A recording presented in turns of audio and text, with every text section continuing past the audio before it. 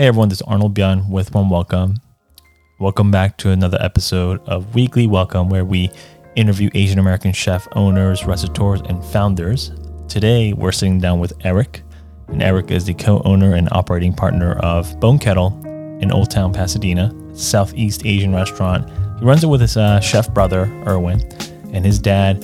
Their dad, rather, can be seen roaming the dining halls as well. So it's entirely family-owned and operated, and they got a really resilient immigrant story of how they came over here. They come from Indonesia, and so that's where you'll see a lot of that influence at that restaurant. But it's a terrific restaurant. I've always had great meals there. I actually dined indoors for the first time after I interviewed Eric, so it was a really great full circle experience, and I cannot recommend it enough. In the meantime, I want to share with you the conversation I had with Eric. So without further ado, this is Eric with Bone Kettle. Dude, I'm so happy to have you on this show. I think we connected in person. We connected for the first time in person over udon, Marugame udon in Satel. That seems like a year ago now. But that's the mark of a true friendship. Yeah, I hope you've been well. Absolutely. Yeah. Absolutely. And you shared a little bit about your story when we first met, and I literally bookmarked you in my head. I'm like, when I come back with the podcast, I'm going to interview this guy because you're so fascinating to me. And I think a lot of other people listening will find it fascinating as well. But I think something that's really important for us to dive into before we get to anything is a little bit about how you grew up, at least, or the environments in which you grew up. So, because I find it really interesting. I think it shapes a lot of us, whether you know it or you don't, subconsciously. So tell us a little bit about your story, about your immigrant story, how you came here, and maybe just growing up in LA, just a little quick history on that. I was born in Indonesia. I think our family is Chinese descent, Indonesian. Mm-hmm. We moved here in 1995 during a lot of kind of uncertainties. There's like a bunch of bombings. There's just a lot of uncertainties and chaos. Wow. Back home. Mm-hmm. And so we moved here as a refugee asylee. So just imagine like 20 people in one little group. So we all moved together. It was just the day that I moved to the US was the day that I found out that I moved. So it was like a huge topsy-turvy of emotion and finding, a cultural identity in like a foreign place with limited language capability, right? All of us had very little English ability to connect with people, and we landed in the middle of East LA. And then later on in Monterey Park, which I think has like the largest Asian immigrant population, thankfully. So that was a huge resource for us. And I went to school in Montebello, which is a predominantly Hispanic population. Mm-hmm. And so it was a very colorful new beginning in the US for me. I think growing up, being exposed to so many different, variation, because when you think of America, you think of Cosby Show, you think of Full House. When you're in a foreign country, you have this perception of America as San Francisco. Yeah, I don't know why you do, but actually, yeah, you do. And then so when you arrive in East LA, it's a completely different viewpoint, right? That's I just fair. remember thinking like, wow, there's no dirt in the US because people are wearing their shoes on their beds, So I just remember thinking, wow, I want to be, that's an aspirational kind of place to be. And, and then when we ended up moving here, it was like, wow, I'm looking forward to this like extremely clean, extremely, there's like beautiful little Victorian houses, and people wear shoes in their home. Funny. And it was further than the truth. Obviously, it's quite different. Yeah. And I'm grateful because it really shaped who I am today. So yeah. So because you were probably one of the few, if not the only Asian, in the school programs growing up. Yes. Were you ever, in terms of your Asian descent and your heritage, were you like proud to be different, or did you want to fit in? I think I've been so lucky through my life that I've been always kind of eccentric, that I've always been an outsider. There are people who are kind of very visibly unique that they get picked on. Yeah. I was so far off the wall that no one bothered me. That's amazing. And being Indonesian too, we were so like my cousins were my only peers, like in terms of who I can speak to my native language. Right? Yeah. So I didn't have a community where I can speak a different language. I mean, even if we were in ESL program, we were at the ESL program where we're learning and retaining our language at the same time. That was like a really great program, by the way. No, they don't exist anymore. So it's basically when you're doing a book report or doing any type of lessons, you have to continue to translate it into your language. Yep. Continue to like retain your native language. And I literally was the only person that was handling, like was, I was grouped with like the Cantonese. Oh, students. sure. You know what I mean? Sure. So it was pretty very unique experience, because if you're Chinese speaker, Mandarin speakers, or if you're a Spanish speakers, I mean, they have a community of people that they can share their journey of becoming, transitioning, into acclimation. But I literally just relied on myself. I think we were also, we grew up, we were homeless initially when we came. Wow. So we were definitely on a food stamp, you know what I mean? Wow. So I know in your previous episodes, like all these like really awesome entrepreneurs had to share their grief about like what their moms had to bring, but how to like prepare. Yeah, and the they had to open it up, and it was like, oh my god, the lunchbox experience. Like, I didn't even have lunchboxes that my mom prepared. We didn't have any money. For real. Yeah. My parents were working. That's crazy, man. My mom worked in the grocery store. My dad worked in the warehouse. Sometimes delivering pizza all throughout. So we were left with Hot Pockets like for dinner. Yeah. Or McDonald's sometimes. Like we had to fend for ourselves. So I didn't even have the luxury of being embarrassed.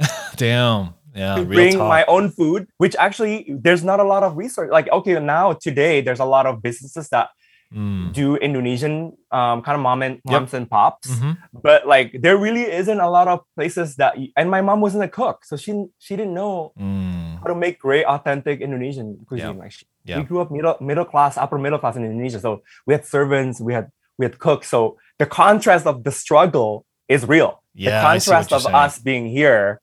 And having complete nothing. So I was on a free lunch program. I had those little milk with a little pouch. I had menudo like every Wednesday because it's a predominantly Hispanic population. So majority of the menus were catered to the kids, that were predominant. We had, Cheeseburger Friday. It was just like a normal thing for me. Like we ate whatever everybody else ate. I was pretty much invisible because my culture didn't even exist or relevant, or people know what it is. The only time that it comes up is like when my teachers would champion me, like, oh, look at how interesting his background is. Like, can you tell me a little bit about where you come from, what your story is? Like, that's the extent of people's interest in like what I am and what I do, because I was on my own. I was in laser focus mode, and I just didn't really have time to like relate to other people. And, it was such it sounded kind of antisocial, but I was not an unhappy person. Like I was actually a pretty happy person. That's good. And I just happened to be very off the wall. Like I did my own thing, and I was happy to be an outsider. Yeah. Wow. By default, No, and I appreciate surviving. that, man. That's real talk. Sense. Yeah, of course. Wait, but you mentioned like laser focus. What were you so laser focused on? Like what was your aspiration or goal at the time? I think to get out of poverty. Like my parents were extremely driven because they had to survive. Like they were working nonstop. My mom had to take the bus like 2 transfers to get to her destination. She had to like leave super early. If you know grocery workers, like they have to open very early. She worked in the seafood section, so making sushi for like the Ralphs and like the Whole Foods. Really? So like it was very difficult because she would even bring boxes of like things that she has to sticker at home. Like it was just, there's no overtime back then. You know what I mean? Just kind of like everybody just do whatever they need to do. My dad worked like 3-4 jobs. Like he was just trying to make it and, make us like not have to remember that we have to work. Like they never let us work. That's the thing too. So they've really kind of let me kind of survive on my own, which I really appreciate that. like the lack of micromanagement, Mm. you know. So I kind of just like dive deep into just being involved, being active. Like Yeah. I was in everything in school, right? Yeah. And I try to engage myself and be. And also, my parents didn't expect me to go to college. Mm. That's the thing too. Like they actually didn't. They didn't even know what that would do for me. Wow. See, your story is very different from most people I've interviewed. You know, They had no yeah. they had no goals and dreams about what I should be doing. Wow. Complete Because they're autonomy. just trying to survive. And I also happened to be lucky Mm. that I was surrounding myself with incredibly smart people. Mm. I actually like my peers were like, there was a witch, there was the valedictorian of the group. Mm. You know what I mean? There was somebody who is like an old soul and who wanted to live in the 70s. So like my group was like a completely eclectic, like freaks and geeks, you know, like Yeah. back then. Wow. But it wasn't cool, you know what I mean? Now it's cool. And so everybody was driven and they all wanted to get out. They all wanted to have aspiration. They're all literate. And it kind of inspired me. I was like, you know what? I want to do something big, you know. And I was the art person in the group. Like I gotcha. painted throughout high school, throughout college, and I wanted to be an artist. Mm. But I didn't know how that could even translate into money or success. Mm. So I never like even, you know, I just didn't even have any guidance, to be honest with you. It's just about kind of pursuing my passion and really what I was good at. Yeah. Yeah. Well, so, you know, fast forwarding a little bit, right? And I think a lot of this story ties into what you do now, but people now know you as a partner in Bone Kettle. Many people may not know this, but you're actually a VP at Sony Music, which is crazy. Tell me a little bit about, just really quickly, what you did prior to Bone Kettle. And I know you had your lessons that you learned and failures that you had to overcome. Yeah, absolutely. That was the first time you did it. So I started in the food business as an accident. My brother is a chef. He's my business partner for life. He was working at Hotel Bel Air with a few colleagues.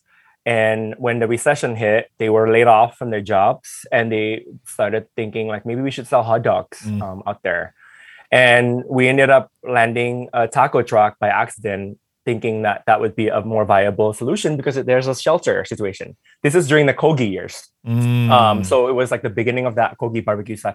Actually, to this day, our business was always confused because we have a similar name, Komodo. And we were all kind of coming up together and people would confuse us for one another. It is what it is. But anyways, long story short, that was the beginning of my food career, and diving into it, but kind of helping out a little bit by a little bit, and then kind of getting into it deeper because there was a need. They needed people to kind of run on the business side or just kind of thinking about creative marketing and all that. So that's really was my role. And Bone Kettle, kind of happened to be my brother's. We were about 5-6 years into the taco business. He became super just disheartened, like just completely like, what is my career? Oh wow. I'm making the same food every single day. Right. A machine. I'm an artist. Like I definitely don't want to be labeled the taco burrito king, like the rest of my life. Yeah. Like he came from like fine dining background and Michelin, whatever. Like, so to him, like, where's that kind of middle ground area where I can still have the casualness, but I still, and we're not even talking about our food. Like, we were doing tacos, so like we weren't even talking about food that we grew up in. We wanted to find authenticity. So like Bone Kettle was born out of like a little bit of a fatigue, in the beginning, and like a re-inspiration. He took a break and a little bit of a sabbatical. He went back to Asia and did like a whole month of travel. Yep. He took back like a whole like culinary journal and really kind of like, I want to tap into this. Like, this is something that is like so inspiring for me, and it really makes me want to live to cook again. And I wanted to support that. So that's kind of like the birth of Bone Kettle. And we ended up kind of parting ways with Komodo after that because it became like a full-time endeavor. It was something that needed like both of our attentions, and it was a really big undertaking. Absolutely. Because little did I know, just because you did a quick fast casual concept, it didn't mean that it translated into a sit down. Yeah. Even if it's Totally like a different. Yep. polished casual space, it was still such a huge learning curve. Little did I know. And then on the flip side, I've actually always worked in marketing, and I've carried a full-time job throughout my entrepreneurial endeavor. And I've always lived this dual life. So I graduated from UCSD with art and communication, and I thought I wanted to do banking.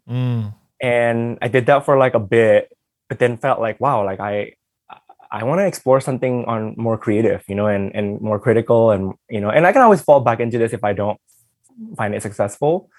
And so little did I know, like, it just kind of it's a rabbit hole, like I got into an ad agency, right, and then I got into a bunch of startups, and then I landed at Fandango, which was a startup at the time, and it kind of completely rocket shipped. It got acquired, there was acquisition, and then I worked at NBC for the remainder of my time there. And learned a lot, and then from then on, my kind of career was building, and that's kind of where I landed at Sony Music, leading a new division.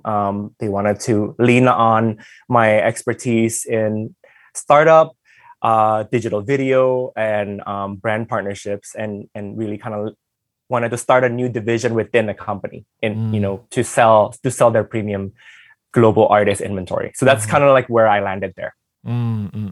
Awesome. I mean, yeah, there's so much to unpack, but I guess the first thing, right, is, since we're talking about Bone Kettle, and the location is so interesting. You're in Old Town Pasadena, which honestly is you talking about aspirational. That's an aspirational neighborhood, right, for a lot of people. Yeah. I'm just so curious how you landed on that space and that location. So when we initially thought about where we wanted to place this, we wanted something that was unique, and we wanted a neighborhood place. Growing up, as I mentioned, I was growing up in the East LA neighborhood. We would take the bus, and it would take like an hour to go to Pasadena. And we didn't have any money, so our recreation when we were kids were to just do window shop in Old Town. And we would be walking around, and we couldn't even afford anything that was selling. Yeah. So to me, that memory was extremely like vivid. It imprinted me, as a kid. And I've always like dreamed that one day I'm gonna leave my mark here, and I'm gonna have a space that inspire the next generation. Wow. And to me, that was really important, to have something like Bone Kettle, where it's a celebration of our story and our cuisine in a perspective of somebody who's living here and who is taking that narrative themselves. Because there's a lot of people out there, and of course they're inspired, whatever, like they're non-Southeast Asian who are inspired by their cuisine, and they're actually making food that are kind of reinterpretation of the classics, and then they're serving, the general market community, right? But they're taking our story and our culinary recipes, and they're tweaking it, and they're making it themselves, right? There's nothing wrong with that. I'm not like, oh wow, that's like colonialism, whatever. Like I'm listen, like we did tacos too, so I'm guilty of it too. If I call that like, oh, that's like a cultural imperialism, whatever, then I shouldn't be doing what I was doing before. Sure. So like, it's a free country, it's a capitalist community, a society, and America is built on layers of culture interacting with one another. That's just part of what the fabric of America is, right? So like, to me, I just want to take my narrative, my own narrative, and I wanted to do things that was authentic to who we are. And being authentic was like a huge thing, now, like, but back then it was like something new. Like, it was like, why would you want to do oxtail soup, as like a premier offering? That was unheard of. Why would you even want to do bone broth as like your masterpiece that you showcase in the restaurant? Like, I understand steak, I understand, like maybe a selection of seafood that you're gonna do, like catch of the day and all that. Why these things? And so to me, I feel like it was a challenge that was worth taking. Also, in an aspirational neighborhood that I really feel passionate about. because I saw that Pasadena was in this turnaround cycle where, Mm. back then when we were growing up, it was very waspy, right? Yep. It was very kind of old school. It has a lot of that like classic Americana vibe, but it's really turning into the new nouveau riche, like Chinatown. Mm. And to me, it was like, wow, they needed an offering that's different than like a dim sum place where they can enjoy this like exotic vacation, of Mm. Southeast Asian dishes in an inspired, familiar setting, but different. It challenges them, but it also has some comfort aspect to it. Mm. Mm. And to me, and it's accessible where they can come in, like on a Monday and don't feel guilty. Like I'm having a great, glass of wine and I have a great dish here. I don't have to eat a whole platter of feast. I can eat like the broth and the noodle and then have a glass, like a nice glass of sake or whatever. Yeah. And I'm good, and that's okay. And I wanted to create that kind of habit, because we're in a neighborhood, like we have a lot of residential. We also have a lot of shopping activity in the weekend. Like I feel like it's like the money spot, you know what I mean? Mm-hmm. So yeah, that was really like the inspiration there. Yeah.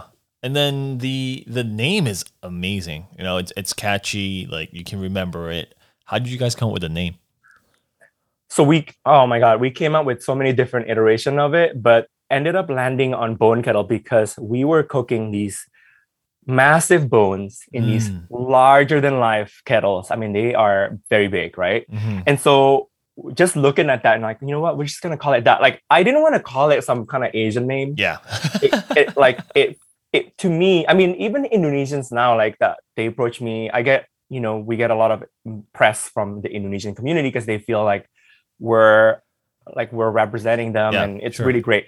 But they always ask that too because like I don't ever even thought this was like an Indonesian owned place. Right. That's the whole thing, because we wanted to be like a space that was inviting, curious, and something that was not defined by the name necessarily. You know what I mean? Like from a cultural perspective, and it's boundless because like it's not limiting. You know what I mean?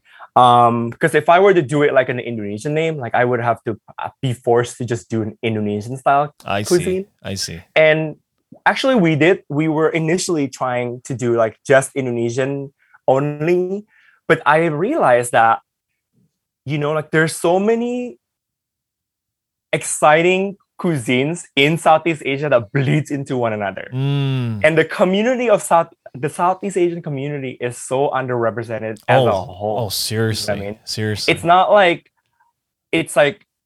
not like Japanese cuisine or Korean cuisine. No, I agree. More readily available. This is before the rise of Lhasa and Mamster and like these great restaurants that were just phenomenal, right? We wanted to just be like a place, a home for Filipinos, Laotian, Malaysian, Singaporean, Indonesian to feel pride, to feel like they have like a place that they can connect to. They can take their grandma if their grandma's birthday or whatever. Right. But they also can take their date who maybe not from the same culture and they want to introduce them. Like this is like an introduction for you. And then if we want to dive deeper into the culture, we can go into more of the authentic places that are kind of more deeper and more of that authentic stuff. You know what I mean? Yeah. So it's like more of that introduction gateway. And I like that. So no, I think it's a terrific name. Honestly, I love the name. I love that you're focusing not just on Indonesian, but Southeast Asian regions, because they do spill over a lot. I think they borrow a lot of inspiration from each other already. So there's a lot of crossover, but as a whole, you're right. They're so severely underrepresented in comparison to East Asian countries like Korea, China, Japan. So I mean, obviously a good call on that. What's making sense for me now is when I entered the restaurant for the first time, I actually went during COVID. It was like the height of COVID. I think you even like blocked it off. It was like a grocery store. I was like, what the hell's going on, But I was so floored by just the interior design and your logo and your branding. And then I went to the website. I was like, what the hell is going on here? Like everything is so nice. Like the experience and just the visuals are amazing. But now knowing that you always had an interest in art and you were creative, it's beginning to make sense. So can you talk a little bit about just the creative direction behind this project Yeah. and just the brand identity, interior design. I'm just, yeah, I love I everything. love that you touch on that because I really actually during the COVID pandemic, it really crushed a lot of people. When I went around to my neighboring restaurants, I went to like a lot of my own places, like the places that I would go to. It feels so desolate, right? It feels like very sad. Like there were just chairs stacking up. Yeah, they really you're didn't right. know what the hell they're doing. Like Yeah. boxes of supplies outside, very visible to the customer. But we weren't ourselves. Like we were beat up. Like we were not putting our best foot. You know, actually, the whole like chaos was actually our best foot. You know what I mean? And I didn't want to show that. Like I'm so glad that you touched on that because I really wanted to manifest success even across different levels because different than many different restaurants that are out in LA that are funded by VC or whatever. We're self-funded. Right. So we're used to struggling. We're used to kind of in this survival mode situation. So I took it upon myself, like this is an opportunity for me to shine. So like instead of wallowing in defeat, I'm gonna clean up the space. We're gonna put our employees to work. We're gonna refocus the space into a boutique to showcase some of the things that we have, to showcase some of our makers. Yeah, it was great. Our vineyards, I literally told all my wine sellers, I know you guys are not selling. Okay, so give me all of your outdated wines at a cost, and I will sell it. I will sell volumes for you. Yeah, and I'm gonna do a huge deal. Dude, it was like 4 for $100, right? Yes, that was such a sick deal. Yeah, and it was a great deal, and everybody wins. Yep. And then you can funnel all your stuff to me, and then I'm gonna help you out. Genius. You know what I mean? And then I would just basically kind of like pivot my space into that because we couldn't even utilize the inside into inside dining, so we needed to maximize it because we're still technically quote unquote paying for it. Right? Because you know, there's just the landlords are also hurting too. It's like they're also a business as well, and our landlord happens to be they have a mortgage. So, and I'm empathetic of that. I understand like moratorium, whatever, but like they're also pressed. Like, what are they gonna do? You know what I mean? So I'm empathetic on that, you know, on my end. And so I just wanted to kind of just shine through positivity. You know, I think detail is about love energy. Like showing that you care about specific, like even every part of the website, like where I showcase like our story, the products that we carry, because we really care and we're really particular about every single thing that we put into the space, because it's like an expression, you know. And also it's part of like, you know, like I was talking about like how my aspiration was always to be an artist. You're right. This is me creating art for the new me. Like this is like my new version of creating art. Yep. Brand and design and experience is my new medium. You know, and it's to me like it's just so important for me to continue to be creative, even in this difficult time, even in this struggle, because actually artists do their best work in their struggle. I agree with that. And I have to take every opportunity to show my level of creativity because that's who I am. Yeah. And that's what's going to make our business stand out. And actually, it really resonated to a lot of people. Like people love that. People love that glimpse of hope, because when they came into our space, they saw normalcy. They saw that this restaurant embraced the change.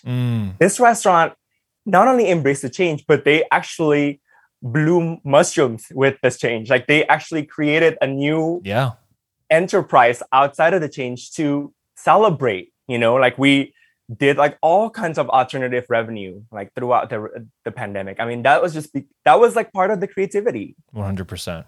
You know what I mean? And I actually secretly loved it. Even though it was a really difficult time, it kind of leveled the playing field for a lot of us who we didn't have the $20,000 PR marketing support.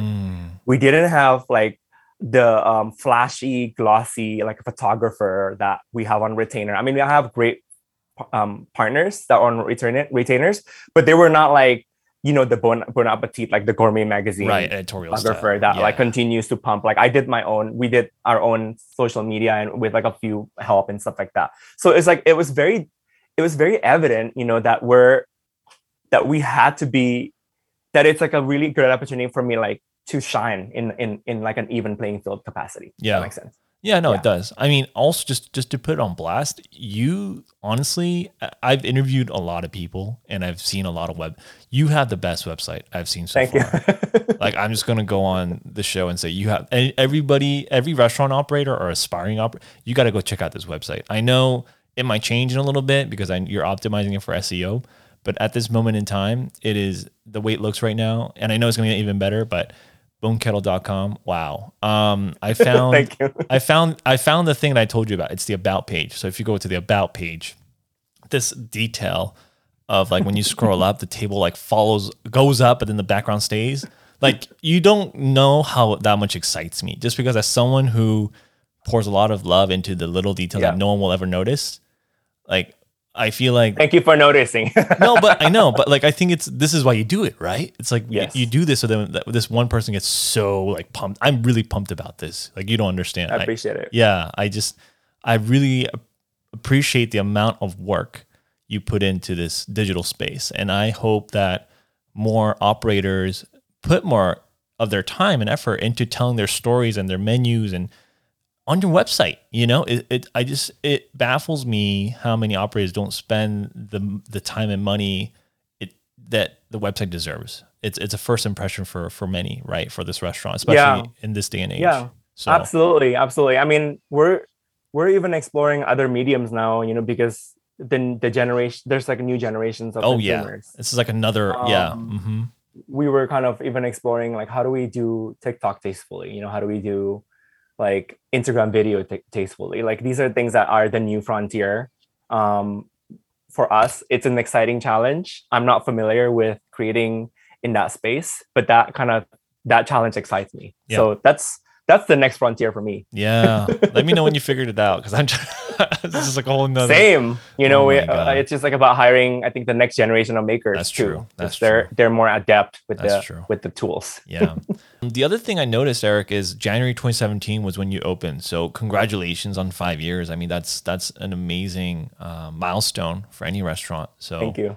That's amazing. Could you reflect a little bit about that? Like, 5 is a pretty amazing accomplishment. So I'm just curious to see, like, if you looked back on the last 5 years, like, do you see it as a successful restaurant in your definition? And then, you know, what is there else to do in terms of the work that you want to put into this? This building and sustaining this restaurant transformed me. So to say that, like, to reflect on the last 5 years, like, I'm such a different person today. It really morphed me into somebody else.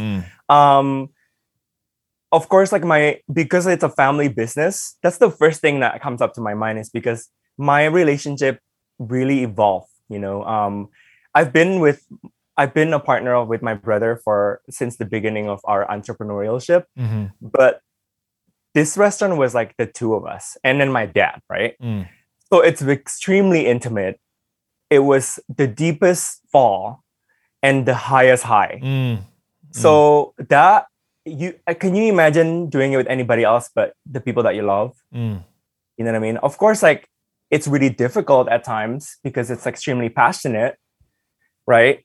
But like, what an invigorating feeling that you went through such a insane experience with the people that you're the closest to, because they have your back. You realize how much love and passion they have, and you understand one another. And I hope I'm a better listener than I was in the last 5 years. Awesome. You know what I mean? I hope I'm a better listener, and I hope I'm a better manager too, because I made a lot of mistakes. I still do, you know, and I'm learning. And I think that's one of the things that I like to be. Like, I want to be a constant learner when it comes to be a leader. Like, I don't want to be like that leader that say that I am the ultimate guiding light of truth, you know? And the business is changing and evolving constantly. Yep. And I am changing with it. So if I were to reflect, it's like so much emotion. I realized the kind of love and passion and commitment that I have for my business partners. And I appreciate how far I've come. Yep. The question I have for you, Eric, and this is a personal question: how do you Yeah. do it all, man? How do you because we've touched on the fact that you also have your full-time day job at the division at Sony Music. Yes. And what people may not know is you're a partner in Super Coffee, amazing hip hop concept cafe that also went through a ton of pivots during the pandemic. Yep. And a partner in Bone Kettle. So, but beyond that, is there anything else I did not cover? Thank you. And I think it's about kind of understanding your bandwidth. So when I took on this job, what I love about my work right now is that it's 100% remote. So it enabled me to be on site at Bone Kettle working even in the morning. Bone Kettle is also only open for dinners primarily, right? And in the weekend. So it really enabled me to be completely focused on the task and also, handling day-to-day business things in the office. So I'm present and and I work New York time for my day job. So it really enabled me to be 100%. Wow. With the task. Before, when I was it was way harder before when I was working at NBC, because it was, number one, it was a full-time commitment job. So I can only actually be at Komodo once a week. I can't imagine dedicating only once a week for a passion project. Yeah. That you have to be there and you recognize the detail that I put in. Like, how can you be that detailed when you are only once a week? That's true. You can't be that detailed and not continue to maintain it, because the employees, even though we have great employees, they're not going to care the level of detail that you do. You have to continue to drill it down. You have to continue to push that envelope further. Like, are you wearing black socks today? Like, little details like that. Even if it's not like a fine dining, 11 Madison Park kind of status, but I still care about those little nuances because it really is critical for me, for the longevity and the brand of our business. Yeah. And it was impossible. I think that's one of the reasons why it was so chaotic for me in the beginning of my time working, was because I was stretched thin. And so after 10 plus years of working and having this dual life, you start to get better at having to know what is your boundary. So I need to have at least, what do I need to feel recharged? So that's the thing too. I can do one day or I can do half day. And then I can kind of pick a day that I feel is the best day for me to coordinate with my business partners. And then I have some time to travel. We create a schedule at Bone Kettle where we close on a lot of holidays. So we pretty much create this business to fit our lifestyle. I'm my own boss, so I can create my own, what I feel is valuable for my mental health, and also for my own balance. And so it's dictating what's right for you, even if it's super busy, staying organized, having good people surrounding you that you can delegate responsibility in. I actually empower some of my servers to do accounting, so they can input invoices, they can check receivables, they can do inventory shopping. So I empower them to do some of these tasks, because it's part of what makes our business successful, is that everybody takes it like it's their business. And in that, it frees my time to do what I want to do and to do what I am titled to do. Because when you're running a business, you're not just doing the day-to-day, you're actually continuing the vision. You're putting that vision into work and you're architecting the plan. If you're so knee-deep into the task, you have no time to think ahead and to architect the plan. Yep. And so to me, it was so critical for me to delegate. Right. I am all about empowering people with skills to get shit done, because I'm not 1,000 people. I'm only one person, and I am also not perfect. So I'm gonna hire people who are good at their job and delegate. I have a team who does all Yelp reviews. I have a team who does big reservations. So I just feel empowered by the fact that I'm able to break down my roles. You know what I mean? Mm-hmm. And that's I think my recipe is it's really just creating a structure that works for you, delegating, and then not giving up on the things that you want to do and what you love, because you can make it work. Yeah. You're a prime example of that. So I appreciate you sharing that, because as someone, I'm personally trying to juggle like a million things. I'm sure everyone listening is doing more than one thing, especially in this economic climate. You just kind of have to, right? So I really appreciate you touching on that. In terms of just what's ahead for you, what are you looking forward to the most, especially this year and just in the near future? I'm just looking forward to experimenting with new things. Like, I think part of the reason why I'm in this business is because I like that level of challenge and creativity and always pushing. To me, I'm always like improving. I'm always learning something new. And so the opportunity to innovate and to kind of branch out is exciting to me. I don't have anything specific in terms of a new project that's in the horizon because we're in still a recovery mode, right? Yeah, of course. But we're enjoying the world coming back. Yeah. And the kind of the small glimpse of normalcy starting to trickle in. Yep. I'm curious to see like what is it going to be like? Yeah. Right. Like after everything is completely rolled out. And awesome. What changes do we have to make in order for us to sustain the volume? Yeah. People's mindsets are going to evolve and we have to evolve with it. And so, I think I'm just looking forward to that and thriving. I'm looking forward to thriving. And I'm not, we're really done in a survival mindset perspective. We're moving forward and looking forward to building. Yeah. Amazing. Building ahead. Amazing, man. Well, I'm looking forward to dinner tonight and seeing you. Thank you. Yeah. But honestly, thank you so much for just your time and all your wisdom and knowledge that you shared today. Like it's I think something that a lot of people should hear, need to hear. But I know you're busy as well. So thanks for just creating this time for this conversation. My pleasure. Yeah. Thank you so much, Eric, for being on the podcast. After I interviewed Eric, we actually went to Bone Kettle right after for dinner, myself and Calvin, who is the photographer and videographer behind all of the LA episodes recently that we've been doing. We're actually this is episode number 60. So, and Calvin is also Indonesian. So for him, it was a very comforting, nostalgic meal. As for myself, I was really inspired by the design, the decor, the details into the art that was hung all the way down to the chairs. I noticed that Eric was very hands-on in the dining room, as well as his dad. Kudos to you, Eric. I love how you're running the place and your ethos behind it, and I can tell that you take a lot of pride in that restaurant. So, for people that are listening and haven't been to Bone Kettle, definitely would recommend. If you ever find yourself in Pasadena or in that neighborhood, it is a must-go restaurant. So, thank you so much for tuning in, and we'll see you next week on Weekly Welcome. Bye.